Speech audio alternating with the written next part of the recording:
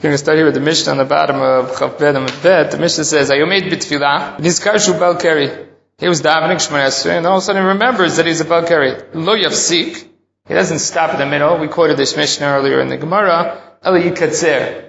He should shorten each of the brachot to try to finish up quickly. Yarad litbo. He goes down to the mikveh in order to be mitayar himself. Im yachol la'alot ulhit kasot. If he can come out of the water, cover himself.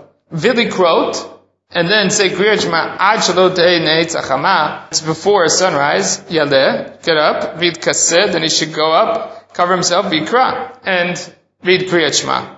Vimlav, if he won't have enough time to do all those stages, itkaseh b'mayim. He covers himself with the water. Obviously, it has to be water that is not clear, or he has to make the water not clear by kicking up some dirt, making it so that he is libo ein roeh et ervato, and then vayikra, and then he will say Kriyat Shema. Tosafot had mentioned earlier bachloket about when davening with Netzach Hama was. Does davening with Netzach Hama mean that you start Shmoneh Esrei with the Netzach Hama, or does it mean that you say Kriyat Shema at Netzach Hama? For those that believe that it's Shmoneh Esrei and Netzach Hama, this is one of the big proofs, because here it says that he has to be able to come out, cover himself, and read it ad shelo te'eh netzach hama, before the Netzach Hama. So it sounds from here that Tfilat Vatikin is when you say Shema before Netzach Hama, and then you say Shmoneh Esrei at the Netzach Hama. So v'lo yitkaseh lo b'mayim mareim, should not cover himself with water that is putrid. V'lo b'mei mishra, the mei mishra is waters that they soaked flax or hemp in, and it was also a putrid type of water. The only way you can be in those waters is if you dump water into them and you dilute them to the point where it's not a problem. How far do you have to distance yourself from these waters or from excrement? You have to be at least 4 amot away in order not to be within the sphere of these items which are inappropriate to daven next to. So Tarabanan, Ayom made b'tfilah, nizkar bal keri, lo yafsik el yikatzer. So the first line in the Braita is similar to our Mishnah, which is that if he's standing and davening, remembers that he's a bal keri, doesn't stop, but shortens the remainder of his Shmoneh Esrei. Now, if he was reading the Torah, and then he remembers he's a bal keri, einu mafsik, again, he doesn't stop, v'oleh ela megamgeim v'koreh. He stutters along, he mumbles along and finishes up. Bal keri cannot read more than 3 psukim in the Torah, which is the minimum amount for an aliyah. The Gemara Megillah tells us the minimum amount for an aliyah la Torah is 3 psukim. So that's all the bal keri can read. In order to complete the 3 psukim, that's what he can do, that's it. No more. As opposed to Tanna Kamma, who thinks he can finish up, but just has to do it quickly in a undertone. Tanya Yidoch, Ayo made b'tfilah, v'ra'at zo'ah. He's standing davening, and then he sees excrement. Kenegdo, opposite him. Melech lifanav. He continues past the excrement until he's past it, it's the adamot behind him. Don't have a bright that says he has to move the tzoah, I mean he has to move to the sides of it, not in front of it. Lokasha. Hadefshar, hadalo depends on the possibilities in front of him. If he has the possibility of moving in front of it and putting it behind him, dalamot, then that he should do. But if there's a river in front of him and the only choice is to go to the right or the left, then he moves it to his side. He has dalamot to either side. And that also is fine or qualifies. He's davening and he finds tzoah excrement in the place where he's davening. Even though what he did was wrong, nevertheless his tefillah is accepted. So the korban of the Rishonim is considered to be a toivah, something that's disgusting. And so too over here. You're offering up a tefillah to Hashem, tefillah which is keneged karbanot, and you're doing it in a manner which is unacceptable, in a place that is unacceptable. Makom mitunaf. Since he did sin, even though he davened, his tefillah is unacceptable, his tefillah is an abomination. Umayta kanto, what does he have to do? He has to daven again. So since the praise is inappropriate, the tefillah is also unacceptable. It's unacceptable, then you need to daven again. You have to replace that tefillah. That tefillah is not considered to be a tefillah. Just to note here, the Rambam, in dealing with loig dorosh cheref oseu, the sugya that we dealt with earlier, when it comes to making fun of the poor, but they're the poor person being those that are dead. So the Gemara quotes a number of halachot to deal with that. And for instance, one can't be within Daled Amot of a kever. One can't have tzitzit hanging out in the Beit HaKvarot. All of these dinim that deal with Loeg L'Rosh, Cheref Oseu, which the Rambam has a great difficulty with, because the underlying premise is that the Meitim know what's going on and they talk, and it's very difficult for a rationalist. So the Rambam, in his explanation over there, does exactly what this Gemara does here, which is that if you daven next to Tzoah, the Tefillah is Eino Tefillah because it's an inappropriate makom for Tefillah. So that's what the Rambam says. For instance, it being in the Beit HaKvarot. 7 times the Beit HaKvarot, Rambam says Tefillah Eino Tefillah. It's not a Tefillah. The Raiva jumps on, what do you mean it's not a Tefillah? What's wrong with the Tefillah here? Why isn't it the Tefillah? It's Loeg L'Rosh, Cheref Oseu, but it's still a Tefillah. But that's underlying what the Rambam says. The Rambam says that Loeg L'Rosh, or Beit HaKvarot, becomes a Makom HaMetunaf, becomes equivalent to being next to Tzoah. Therefore, if you daven there, your Tefillah is Eino Tefillah. So that's how the Rambam deals with what seems to be the halach of the Gemara with Loeg L'Rosh, but it makes it into a Makom HaMetunaf. Obviously the Raiva disagreeing, because he sees the Gemara, it says Loeg L'Rosh, Cheref Oseu, which is, it's a tefillah, but you did something inappropriate. You made fun of the Meitim. That doesn't change the qualitative tefillah that you had there. Tan Rabbanan, Ayomed b'tefillah, umayim shututim al birkav. Standing and davening, and his urine is dripping down his leg. Posek ad sheichlu hamayim, he has to stop until it also stops. V'chozer mitpalah, and he finishes davening. So leichan chozer, where does he go back to when he goes back to davening? So it's clear here, we're going to see in a second, that he needs to go to the bathroom. He's trying to hold it in so he can finish up davening, but he's somewhat unsuccessful at doing that, and so there's some drips that are coming out. So he has to wait for the drips to stop, and then he can continue davening. When he continues davening, where does he go? So Rav Amnuna, Machloket, Chad Amar Chozer L'Rosh, he has to go back to the beginning of davening. Chad Amar L'Makom Shepasak, goes back to the place that he stopped. Let's say this is what the premise of their Machloket is. That if you waited the amount of time it would take you to complete the Shmoneh Esrei, then you have to go back to the beginning. So they'll argue about this premise, or this principle, that if you delay or tarry within a tefillah, longer than it would take to complete the entire tefillah, means that you're silent, you're interrupting it for whatever reason. It's as if you didn't daven, you have to start from the beginning again. We have this with Megillah, we have this with Kriyat Shema, this din appears in many places. So let's say that their machloket is premised on this. How long? Say he waited for enough time that he could have davened the whole Shmoneh Esrei. Now what happens? So that'll be the machloket between them.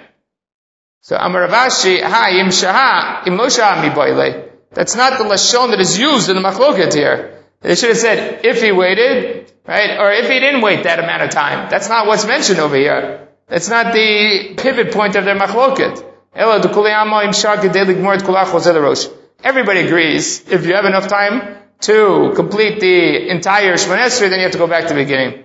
Our machloket here is a case where he did not have that time. He didn't have sufficient time to complete the whole Shmoneh Esrei, so now it's not considered to be a complete hefsek. So Marsavar Gavra Dechuyahu Vein Ra'oi Vein Tfilato Tfilah. So one says that he becomes a Gavra, an individual who's outside the realm of Tfilah. So one thing, if you stopped in the middle of Tfilah, but you still could daven, you just stopped, so that's okay, because you could have davened, you just didn't, and then you continue afterwards. But over here, you had no choice. You couldn't daven at that time because of the urine that was coming out. If that's the case, you lost your connection to Tfilah. Because you gave a person who no longer can engage in Tfilah. And that's a full-fledged hefsek. Vein roi, vein Tfilah, tot Tfilah. And therefore, whatever you did until now is nothing. You gotta go back to the beginning. Mar Savar Gavra Chazyu, utfilah tot Tfilah. He's okay, he could daven. He has a short-term problem over here. Meaning that, even though he couldn't wait until he finished off his Tfilah in order to urinate, nevertheless, what he did already until now was a good Tfilah. He wasn't urinating during the first part of his tefillah. So just because he has some drips now, it does not ruin the tefillah. And therefore, tefillah to tefillah, and he goes back to the place where he stopped. So Tan Rabbanan, hanitzrach nenikavav. Someone who has to urinate. Al yitpalel. Should not start to daven. If you have to go to the bathroom, you go to the bathroom, then you daven. You don't approach Hashem when you are in that state of being when you have to urinate. V'im yitpalel. Tefillah to teiva. And if you do daven, your tefillah is unacceptable. That depends on whether he can hold himself in. If he's unable to hold himself in, then his tefillah is no good. If he's able to hold himself in, meaning that he could wait to urinate, then he is fine. Vad kama. How long does he have to be able to wait in order for that to be considered fine? To the amount of time that he would take to walk a parsa. Parsa is equivalent to 4 meal or 72 minutes. So that would be the amount if a person could wait to urinate after davening, or including that time of davening, 72 minutes, then they're not considered to be under pressure to go to the bathroom. They have time. They can wait. Therefore, they can also daven. If they feel more pressured than that, then they should go to the bathroom first and only daven afterwards. Some say that this was a part of the Braita. The Braita has not been qualified by the statement of Rav Zvid, but rather the Braita itself has the qualification. It's only if he cannot hold himself in. If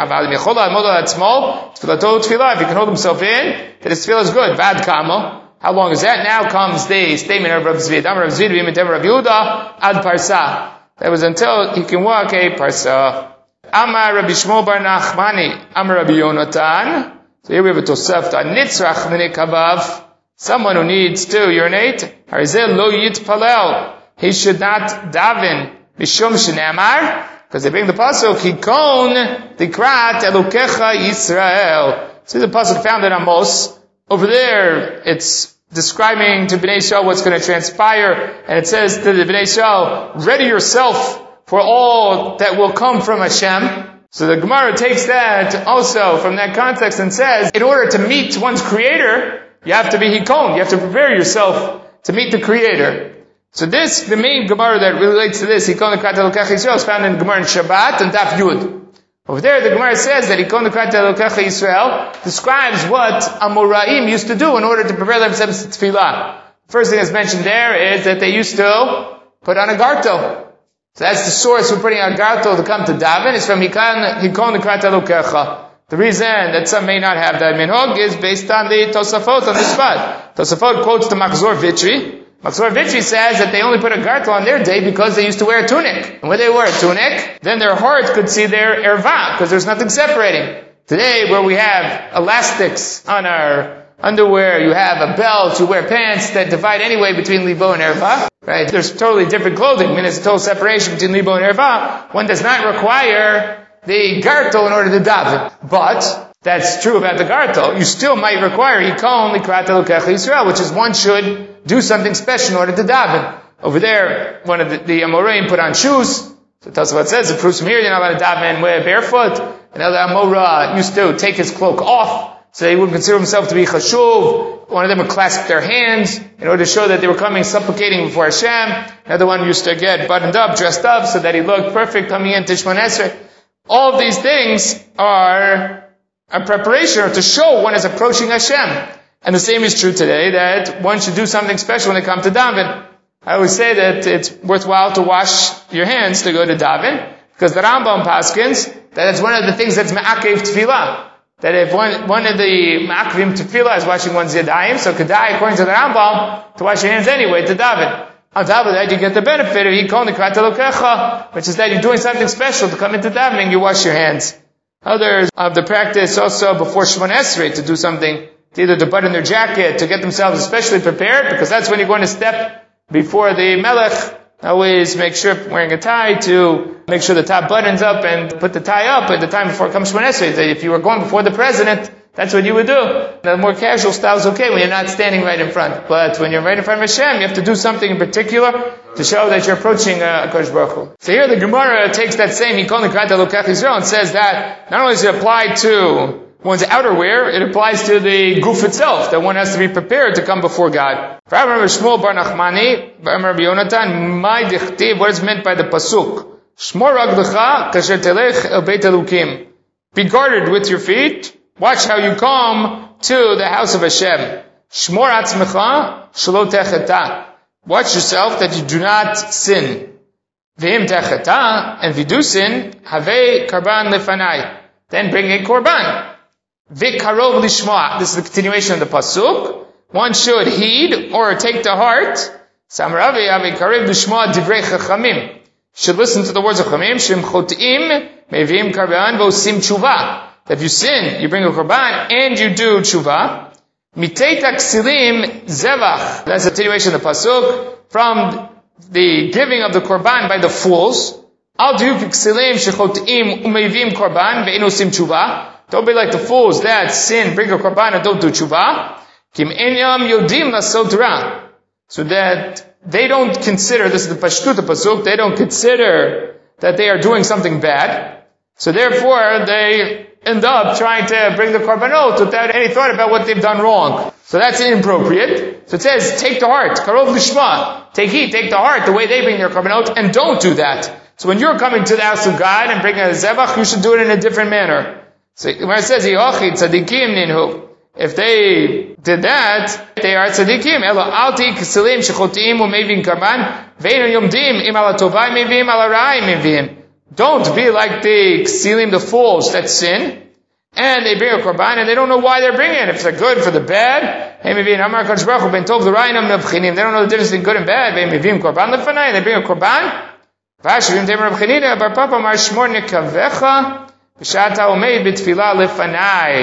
So they darshan the pasuk over here of Shmor Raglecha, referring to Mesech Raglayim, other terminology that's used in Tanakh as well as by the Gemara, Memei Raglayim, to mean to urinate. Shmor Raglecha, make sure that you watch over yourself when you come to stand before me. Now, what Rashi says over here is interesting. He says, Shmor Nikavecha is Meben Raglecha, Kamon Lasechet Raglav, which is talking about, right, to relieve oneself. Shmor Nikavecha Shelo Yafichu. Be careful so that you do not pass gas, or that you do not have the urge to defecate. So over here Rashi shifts, and he does because of the lashon of nikavecha. Although even though in Yitzhak Nikavav before we define as urinating, over here Rashi seems to shift and say that the problem coming for Hashem here is not simply urinating, but even to pass gas, do something that would be inappropriate for Hashem. And that's how he defines Shmor Nikavecha over here, B'Shah Shatau made b'tfilah lefanai. So he darshan that pasuk, the additional drasha, that's why it's brought over here, is not only Shmor Raglecha, dealing with coming before Kodesh Baruch Hu and bringing a korban, but Shmor Nikavecha b'Shah Shatau made b'tfilah. Tfilah is keneged HaKarbanot. So when you come before Hashem, as if you're bringing a korban in tfilah, you also have to be Shmor Raglecha, and Raglecha being a euphemism for having to relieve oneself. Alright, Dan Rabbanan, Anichnas Beit HaKisei, Choletz tfilav berachok daled amot v'nichnas. Person who's going into the bathroom has to take off his tefillin 4 amot away from the bathroom, and then he can enter into the bathroom. Amar Rav Acha bar Ravuna, Amar Rav Sheshet lo shonu el beit hakisei kavoa. So I'm telling you about a fixed bathroom. Aval beit hakisei arai, if it's a temporary bathroom, choletz v'nifnei l'altar. You just take them off and you go to the bathroom right away. But then after you leave that location, marchik daled amot, you have to distance yourself from amot to put them on. You now made it into a bathroom. So as Rashi points out here, Beit HaKisei Kavua, sheyesh bo tzoa. Beit HaKisei Kavua is something that has excrement there already. So v'chol batei hakisaot sheb'gmara pnei hasadeh heim below chafira. It's about where there is no pit, there is no place that gathers the excrement. It's done out on the open field. So Beit HaKisei Kavua means that this is a place that is normally used for a location for people to relieve themselves over there. So since already it's gotten the status of Beit HaKisei, one cannot approach it with tefillin. And therefore he has to take them off 4 amot away. Whereas if he just goes to the bathroom wherever, meaning that he picks the location of Pnei Hasadeh, and then he goes ahead and he relieves himself, then until that point in time there was nothing wrong with that location. So he doesn't have to take off his tefillin. He takes off his tefillin, he can go to the bathroom right away. It's only once now he's gone to the bathroom there, now that becomes a Beit HaKisei because he's left excrement in that place. Then he has to move away 4 amot in order to then put back on his tefillin. Then the Gemara says, what is the rule with regards to entering into a fixed Beit HaKisei in order to urinate? Ravina Shari, Ravada Bermat Nasar. Ata Shilu L'Rov, they asked Rav Amalu Asur. Why? Cheshinan Shema Yifne Bahen. But we worry about the fact that he might defecate in them. Or maybe he will relieve himself in them. So now, the Gemara says, Tani Yidach, another bright, Nichnas Beit HaKisei Kavua, Choletz Tfilah B'Rachok Daled Amot, U'Menichan B'Chalon, Asamuch L'Reshut HaRabim V'Nichnas. That, we have another bright that says a person goes into a Beit HaKisei Kavua, has to take off his tefillin 4 amot away, put them in a window that's near the Reshut HaRabim V'Nichnas. And when he goes out, he has to distance himself from Amot and put them on. Divrei Beit Shammai. That's what Beit Shammai says. Beit Hillel Omrim, Ochzan biyodo v'nichnas. He holds him in his hand and goes in. Akiva Omer, Ochzan b'bigdo v'nichnas. He holds him and he wraps him in his bag and he goes in. It says b'bigdo. What do you mean his bag? It could fall out. Sakadatcha, zimnin mishtalei, lehu v'naflei. They'd unroll and it'll fall out. Ela emo, Ochzan b'bigdo ubiyado. He has it in his hand but wrapped up in his bag together. V'nichnas, u'meichan b'chorina smuchin lebeit kisei. And he puts them in the holes or the hiding places that are near the Beit HaKisei.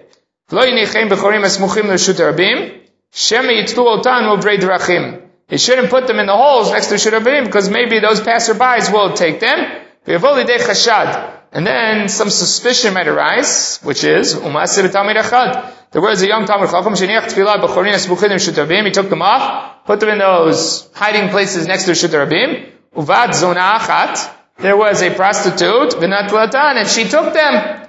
Ubad the Beit Midrash, and then she shows up in the Beit Midrash, Ramaru matan li ploni b'schari. Look what he gave me for my services, as compensation for my services. When he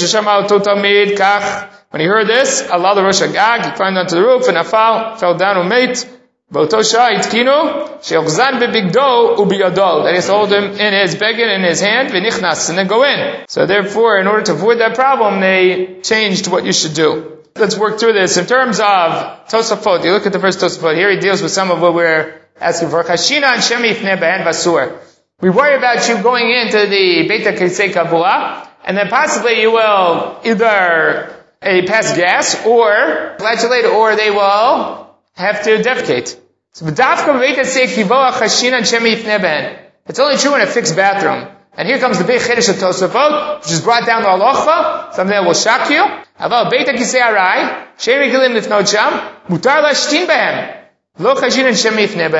If you are just walking along the way, and a person feels a sudden urge to urinate, and it's not at a fixed place, a fixed bathroom, a person can urinate with his tefillin on.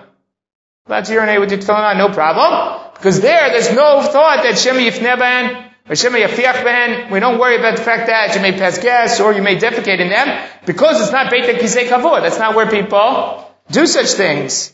Tanya L'Kaman, we have a brighter for that says, L'Yashtin Ben, Afilu Beit HaKisei Arai. Do not urinate in them, even in a temporary Beit HaKisei. Hanudaf Kishul Chazan Biyado. That's when you're holding them in your hand.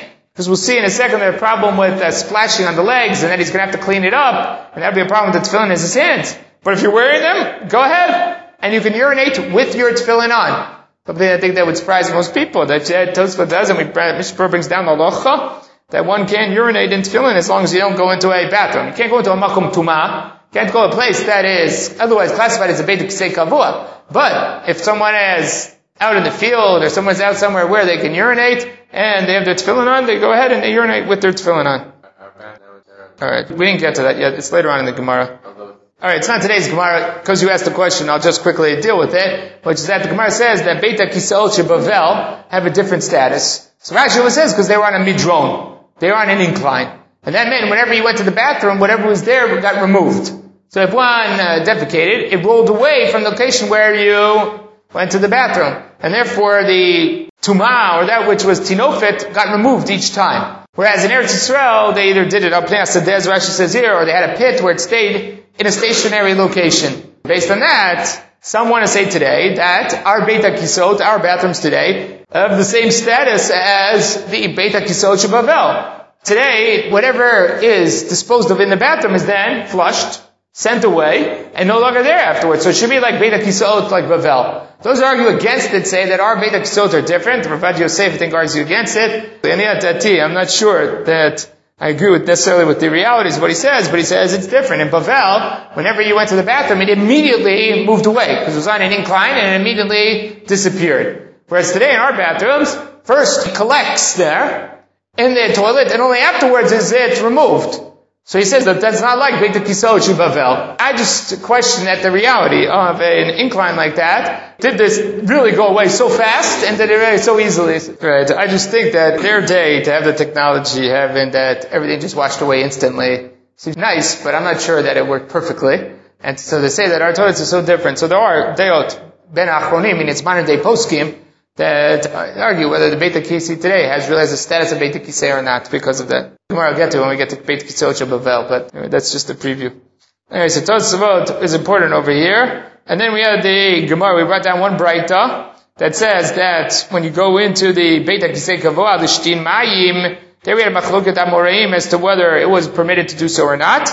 Then Rova says it's Asur, which is the way that we paskin, that it's Asur, the Gamre. And because of the Chashash, Shema Yifneh Behem or Shema Yafiach Behem, one of those two reasons, which Tosfot says only applies to a Beit HaKisei Kavoah, not to a Beit HaKisei Arai. And that's how we came to the conclusion that if one urinates in a Beit HaKisei Arai, then that is permitted even with one's tefillin on. Now the Gemara moves on and brings a series of takanot where the Rabbanan were trying to deal with this issue of removing one's tefillin, going to the bathroom, and how do you deal with this complexity of a problem? We're not dealing in a place where they have lockers and you can put your tefillin. You gotta leave your tefillin outside. It's like, for instance, you go to a public bathroom, and if you had to leave your tefillin outside and in a public place, who knows what would happen to your tefillin when you came back out. So they had the same problem. So Tarabanan,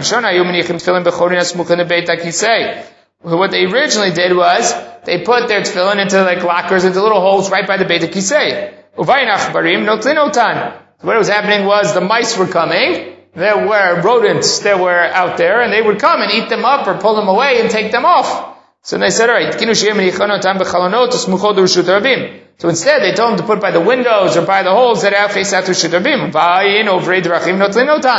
Then the passerbys were coming and taking them, so those out.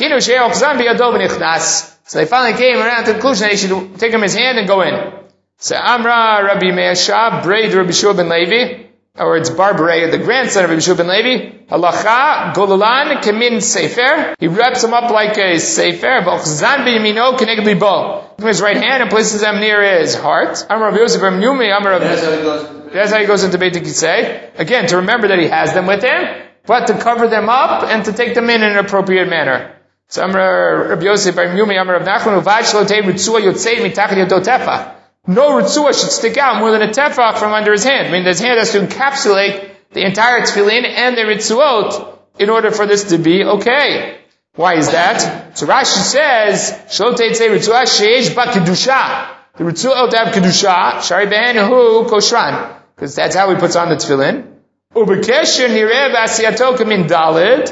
So the kesher of the shorosh has a dalid. Hashem achat meotiot shel shakai, one of the letters of the name Hashem. The shin is on the bayit itself. Until you have the little knot over there, which is the yud. So the ritzuot are an integral part of the spelling of Hashem's name. So therefore Rashi says the ritzuot have kedusha. If you remember back on Tavav, Rashi said the same thing, and Tosfot took major issue with that. Tosfot says that's not true. Ritzuot do not have kedusha. Like tefillin, they are only tashmishei kedusha. They are not actual kedusha. And therefore, they don't have full-fledged kedusha. The Shem Hashem has nothing to do with the Ritzuot. So Tosfot disagrees with this position of Rashi that they yesh ba kedusha. They are tashmishay kedusha, not full-fledged kedusha of tefillin. That might still require you not to allow them to go into the Beit HaKisei. But they are not, like Rashi is suggesting over here, full-fledged kedusha like kedusha of tefillin, according to Tosafot. Alright, so then, Amar Rabbi Yaakov bar Ach, Amar Rabbi Zerah, Lo shanu al she'esh shahud bayom lo labshan. So if he has time remaining in the day to put them back along. So let him come in kis tefach umenichan. He puts them into their bag. He makes a kiss, a bag that has a tefach, and he puts them in there. Amar Rabbi Barchan, Rabbi Yochanan, b'yom gololan kamin sefer. During the day, he wraps them up like a sefer. Umenichan b'yado, he holds them in his hand, keneged libo. B'layla, so let him kiss tefach umenichan. He puts them into a kiss that's a tefach, and he puts them in there. Amar Rabbi Lo shanu ela b'kli shuhu gliliyan. It's only true if you have a kli that is the kli that you normally put them in. If it's a kli that you normally don't put them in, then you can have even less than a tefach. And that is because oselem kis tefach, the chalolo tefach, Rashi says, it has to have an empty airspace of a tefach. Because it makes the kli into an oel to separate between it and the ground. And that's only if it's a kis that belongs to the tefillin.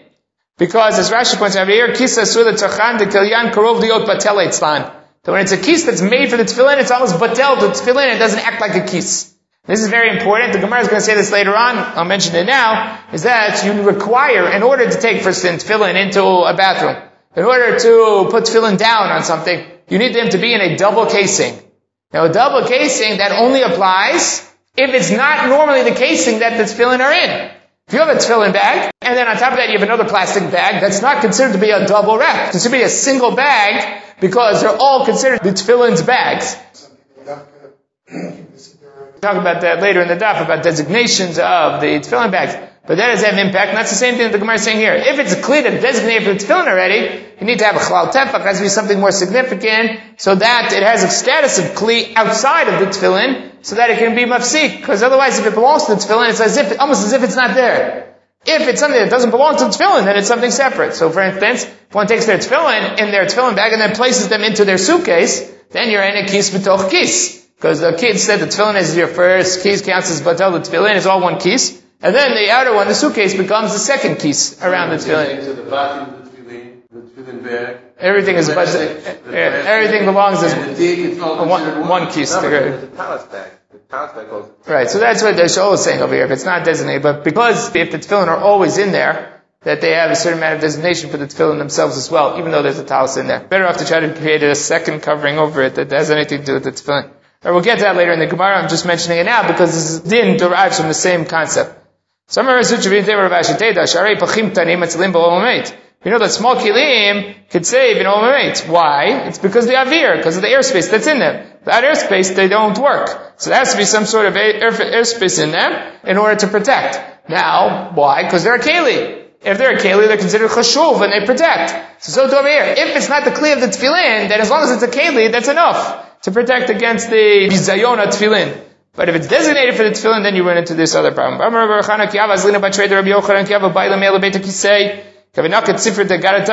was going into the bathroom and he was carrying with him a medrash, the Sifrei Agarata.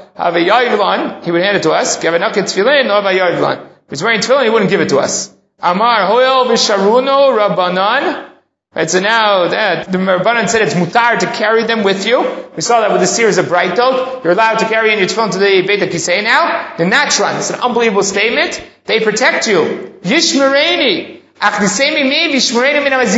They'll protect me from the mazikin. It's an unbelievable statement. Not wearing the tefillin, carrying the tefillin will protect me. Since the Rabbanan say it's mutar to carry the tefillin into the Beit HaKisei, they afford me a certain amount of protection. I'm not going to leave them with you. I'm going to go in with the tefillin because they will protect me inside. Very, very difficult because we don't say, for instance, like a mezuzah. You put up a mezuzah on the door, that protects the house. You take a mezuzah and you carry it around with you, we don't say all of a sudden that it protects you, that it's shmirah. And the shmirah is doing the mitzvah. So the mitzvah is what creates the shmirah. So it's over here. Tefillin create the shmirah when you're wearing them. What is this business? You're carrying them in your hand, and that is considered to be the shmirah. So what you have to say here is that the idea that we said before, which is that it intends to put them back on. So this is part of kedushat tefillin. Part of wearing tefillin is protecting the kedusha of the tefillin. So when he enters into the Beit HaKisei, removing them and having in mind to put them back on is a chelik of the mitzvah of tefillin. The mitzvah of tefillin is to wear them when the goof is naki, to remove them when the goof is not naki, and that's part of shmirat kedushat tefillin. So since he's involved in that mitzvah of shmirat kedushat tefillin, that's what gives him or affords him the protection. So I think you have to formulate it in such a way, otherwise it's surprising that you would say such a thing, that they could protect you, even then you're not doing the mitzvah. So Amarava, Kiyav Aslan Batrei the Rav Nachman, when we went after Menachem, Kiyav Nakat Sifra de Garata, he's holding a sefer of sefer Kodesh, Yavlan, he would give it to us. Kiyav Nakat Tefillin, he's wearing Tefillin, Lo Yavlan. Amar Hol V'Shonu Rabbanan and Natra, the same idea. Since the Rabbanan said it's mutar to take it in, they protect us. Ten Rabbanan, Lo Yechez Adam Tefillin B'Yado, B'Sefer Tor B'Zero B'Yitpalel. So here you go. It's a very important din in Shmon Esrei. One may not be holding tefillin in his hand, or a sefer Torah, and daven. V'lo yishtin b'hem ma'im, v'lo yishan b'hem. One should not urinate while he's holding them. V'lo yishan b'hem, and he should not sleep with them. Lo shinat keva, v'lo shinat arai. Not a permanent sleep, not a temporary sleep. So Amar Shmuel, he adds on to this. What he's wearing them or holding them? Oh, then we'll see in 1 second. Amar Shmuel, sakinu ma'ot ukara v'kikar elu keyotze ben. A sakina knife, money, kera, a serving dish, kikar, and a loaf of bread are all similar to this. So what's the problem here? So Rashi says, you can't concentrate. Why can't you concentrate? You're afraid they'll fall. Right, exactly. You have a certain amount of fear, the question of damaging the item that you're holding, or whether the item that you're holding will damage you. When you drop the knife, it might end up on your foot. Or it's something that's precious, and if you drop it, it'll ruin the knife. Any of these cases, you lose your focus in tefillah because you have to focus on what you're holding in your hands. That's for the issues of why you can't hold them. Now what about lo yishan ban? You should not sleep in them. Rashi says, what's the problem there? Shema yafiach. Because you may come to pass gas, to flatulate while you are holding them. Or, Rashi, you see in the Girsat Agra, Shema yapil. Maybe they'll fall out of your hand, which seems to make a lot more sense here. Because the problem here is not wearing them. He doesn't have Davar Shivdusha. The problem is that when you fall asleep, you lose your grip on these items, and they're going to fall out of your hand. So therefore, we don't want you doing this with items like Tefillin and Sefer Torah. We don't want you falling asleep and they're going to fall out of your hands. So now, let's move right there. Amarav Sheshet. Leit Hilchotok Hai Matnita. The halacha is not like this Breita. The Beit Shammai. This Breita is authored by Beit Shammai. Di Beit Hillel. Hashta Beit Kisei Kavua Shari. We saw in the previous Amud that what did Beit Hillel say by a Beit Kisei Kavua? Mutar. To take your Tefillin into a Beit Kisei. Beta Kisei Arai Mipoi? Then a Beta Kisei Arai here, when we're talking about you're not allowed to urinate with them, why not? By Beta Kisei Kavua, you're allowed to carry in your tefillin. Over here, why can't you urinate holding onto your tefillin? That's a Beta Kisei Arai. It's not even a Beta Kisei, just urinating wherever it is. Why can't he hold them? So Meitevei. Problem is that this Breita continues. And the Breita continuing doesn't sound like this, which is, Farim Shitarti L'Chakan, Asarti L'Chakan. That which I make mutar here is asur here. My love, what is it talking about? Tefillin. Or what I said is asur here in this Breita, which is you're not allowed to urinate with the tefillin in your hand. I say is mutar by biteita kisei kavua. Iamar bishlama beit Hillel itarti l'cha kan kavua asarti l'cha kan beit kisei arai. So that makes sense. Ela iamar beit Shammai halo shar lo velo midei. What do you mean? What I made asur here is mutar here. Nothing's mutar going to Beit Shammai. No. That last piece of the Breita is talking about when a person has to relieve themselves. When a person has to relieve themselves, how do they expose themselves? So that's for a tefach tfachayim. The Tani Chado, we have one Breita that says, Shu nifne, person goes to defecate, migalel achrab tefach, v'lefanav tfachayim. He opens up, exposes in the back a tefach, and in front, tfachayim. The Tani Yidach, another Breita that says achrab tefach, he's allowed to expose a tefach to defecate, but if not, lo klum, nothing in front. My love, idi bi'ish. Both of these are talking about a man. Lo kasha, kan l'gdolim, kan l'ktanim. Depends on whether he's simply defecating, or if he's also urinating. If he's urinating, he can expose his front. If he's only defecating, then he can only expose his back. It says, v'tizbra, that makes any sense. If he's urinating, why does he have to expose his back at all? They're both talking about defecating. The difference between a man and a woman, anatomically, they're different. Meaning by a man, in order to defecate, he'll take down a tefach in the back, but he'll also have to expose the tefachim in the front in case he urinates. Because when a person is defecating, in all likelihood, they will also urinate. So he has to open up his front. But by an isha, by a woman, when she exposes in the back, she does not have to expose in front, because anatomically she can urinate without having to expose the front. When she exposes the back, she covers both of those. Where it says, Yochi, Hadivtani Allah. So then, what about the next line in the Breita? Zeu kal v'chomer she'en alav tshuva. This is a kal v'chomer that has no answer to it. Ma'in alav tshuva. What do you mean there's no tshuva here? Darker than milta. This is biology. There's nothing about here of kal v'chomer, a man, woman, and there's a difference between them. So that's why you have this distinction. It has nothing to do with the kal v'chomer. Alav tefillin. Must be a tefillin, but yufto dirova. It's talking about the tefillin, and this is a strong refutation of Rabba's position. Rabba over here said, Beit Hillel is not the author of this Mishnah, Beit Shammai is the author of the Mishnah, and Beit Hillel disagrees. So no, that sounds like no, Beit Hillel does agree with this Breita, and nevertheless there's a distinction. So Amar Rav Sheshet yufto mikom makom kasha.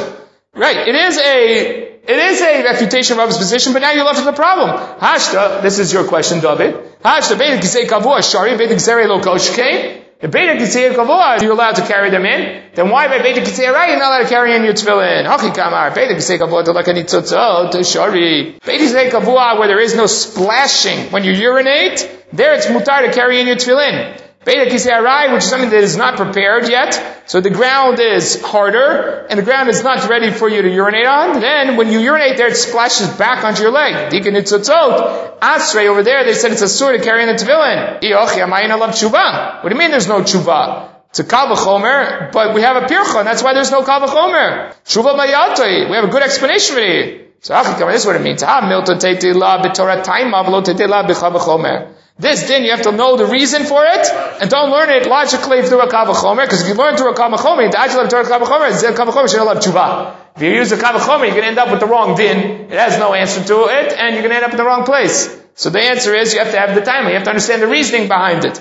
Now the Ntziltzot is something that comes up in the Gemara many times, is that when a person urinates and it splashes on their leg, they worried about that because people would think the reason it splashed on your leg is not because you urinated and it splashed back on you, because you have a problem urinating. And the problem urinating is the possibility that you're a kod shivcha, means that you cannot arc your urine properly. If you can't arc your urine properly, we saw this in the Gemara Nida, that is one of the signs of impotence, the inability to procreate and to inseminate. If that's the case, person has children, there's going to be a chashash of how these children were born if this person's unable to be the one who inseminates his wife. So because of that, the Chachamim were very makpid. If you get splashes of urine on your leg, you have to wipe them off, you have to clean them off. So the fear over here is that you get these splashes on your leg and you're holding tefillin in your hand, that you're going to wipe them off with the tefillin in your hand. You're going to use the tefillin, you're going to wipe them off. So that's why it turns out to be a Beit Kisei Arai is more chamor than a Beit Kisei Kavua, because of this problem of the urine splashing back onto the leg. Person wants to enter into a meal that's going to have some duration to it. So beforehand, should walk 10 times 4 amot, or 4 times 10 amot, and each time you should squat, and try to go to the bathroom, and then go in. Because it's impolite, it's not proper etiquette to have to get up in the middle of your meal. Especially in their meals where they lay down on the couch and it's an extensive meal. This is inappropriate, not proper etiquette to get up and to have to defecate in the middle of the meal, especially when there are no bathrooms nearby. Therefore, one should take care of this issue beforehand. This goes into such a meal, you should take off his tefillin, and then go in. The reason you have to take off your tefillin going into the meal, because as Rashi says, Shema yishtaker ben, you might get drunk in the meal. If you drink wine, their meals included wine, and you get drunk, and then it would be, it's ganeh b'tfilav. Then a person would be either acting or in a state of being that would not be proper for his tefillin. And that argues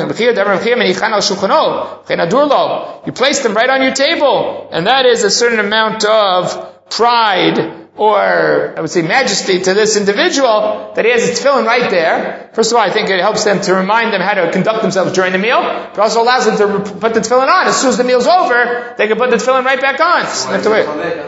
Because before he says that, you don't bring them in. Take them off and then go in. You don't bring them in with you. You can leave them off until the Birkat Mazon. Birkat Mazon, you can put them on. This comes back to what we were discussing before shul. Over here, a person's allowed to put his tefillin with his money inside of his bag. And one says, you're not allowed to put the money together. Depends if he prepared them for the tefillin or not. The sudar of the tefillin, this is like a turban in which you store the tefillin. The azmei, the meitzah bar tefillin, it was made particularly to store tefillin in it. Tzarbei tefillin, asur meitzah bei pshitei. You put in tefillin there, you can no longer put in coins there. Azmei velo tzarbei, if he prepared it, has yet to put the tefillin in it, or tzarbei, put in tefillin velo azmei, and he didn't designate it for tefillin, shari the meitzah bei zuzei. One can put in money. So the Bayit Amar Azmana Miltoi, according to Abaye, it's a machloket in the Gemara Megillah, as to whether preparation makes something already attain a certain level of Kedusha. The Gemara until now says no. You need Hazmanah, preparation, and you have to actually store the tefillin there in order to be Kadosh. So what, according to Abaye, says that even when you prepare it, that's sufficient to make it Kadosh. Then Azmaneh, I forgot to Lotzarbe, if you prepared it, didn't put the tefillin in it yet, then it's already kadosh. Tzarbe, azmanei asiri, lo azmanei lo. But the other way around, if you stored the tefillin in it, only if you prepared it for tefillin, designated for tefillin, would it be so? If you didn't prepare it for tefillin, that would not be so. So again, when it comes to bags for tefillin, one has to be very careful that if they intend to put other items in the bag, that they should ahead of time have in mind to do that, because otherwise you're not permitted to store other things with the tefillin. So you're going to have the talit bag around it, or you're going to put your siddur or other things in there, one should be careful to have that in mind up front. So by Minei Rav Yosef prayed to Rav Nechunya, Rav Yehuda. Can a person, when they go to sleep at night, put their tefillin under their head? Can't store them at the bottom of your bed, the foot of your bed, by your feet, because that is an inappropriate manner to treat your tefillin. it is a bizayon to the tefillin. Hikame bali takam rashotav, under his head. What's the din? You're allowed to put them on your head, even if you have your wife in the bed with you, which the possibility then is that they might have marital relations, that's still permitted to put them there. One shouldn't store the tefillin below his legs, below his feet, because that is inappropriate way to act with the tefillin.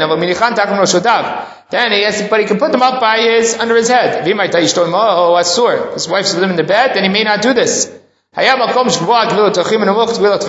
a location by his head that's above 3 or below 3 tefachim, mutar, then you place him on there. Tiyufta de Shmuel, Tiyufta is the strong refutation of Shmuel's position. So over here you say you're not allowed to have them under your pillow when your wife's in the bed with you. Amarav Avagav de Tanya, Tiyufta de Shmuel, even though the Braita is a refutation of Shmuel's position, Hilchata Kavate, the Locha is like Shmuel. It's happening over and over again. We have a bunch of very interesting dynamic in the Gemara here. We have a number of Tiyuftot, and the Gemara keeps saying, well, even though it's a tiyufta, and then it moves forward. So it's over here. Even though Shmuel is a tiyufta and Shmuel, nevertheless we paskin like Shmuel against the Braita. My taima, kolon turin hotfei odif. The better you store them, the better it is. So better protection for the tefillin, we like that better. So over here, if you keep them under your pillow, that's going to be better storage. They're going to be, shmirah is going to be even better. And therefore, we opt for that over putting them in the 3 tefachim above or below, because rather that you store them, even if he's shto even if his wife is in the bed. How do you place them under your pillow? Between the pillow and the sheet of the mattress, shouldn't be exactly where your head is.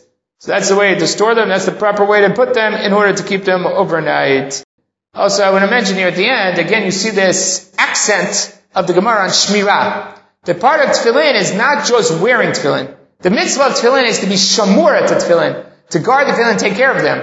And therefore, again, over here, we make an exception to what would have been, what seems to be a normal rule, that if his wife was in the bed, that we won't want the tefillin there. Nevertheless, we say put the tefillin because the shmirah is greater. So even when he's not wearing tefillin, there's a din of shmirah on tefillin. And that is a chelik of the mitzvah to treat the tefillin bil kedushatan, and to give them that shmirah both when you're wearing them and when you are not wearing them. Alright, we'll stop over here. The Gemara continues down the Amud for quite a while now, so we're going to stop over here and continue that with tomorrow's daf.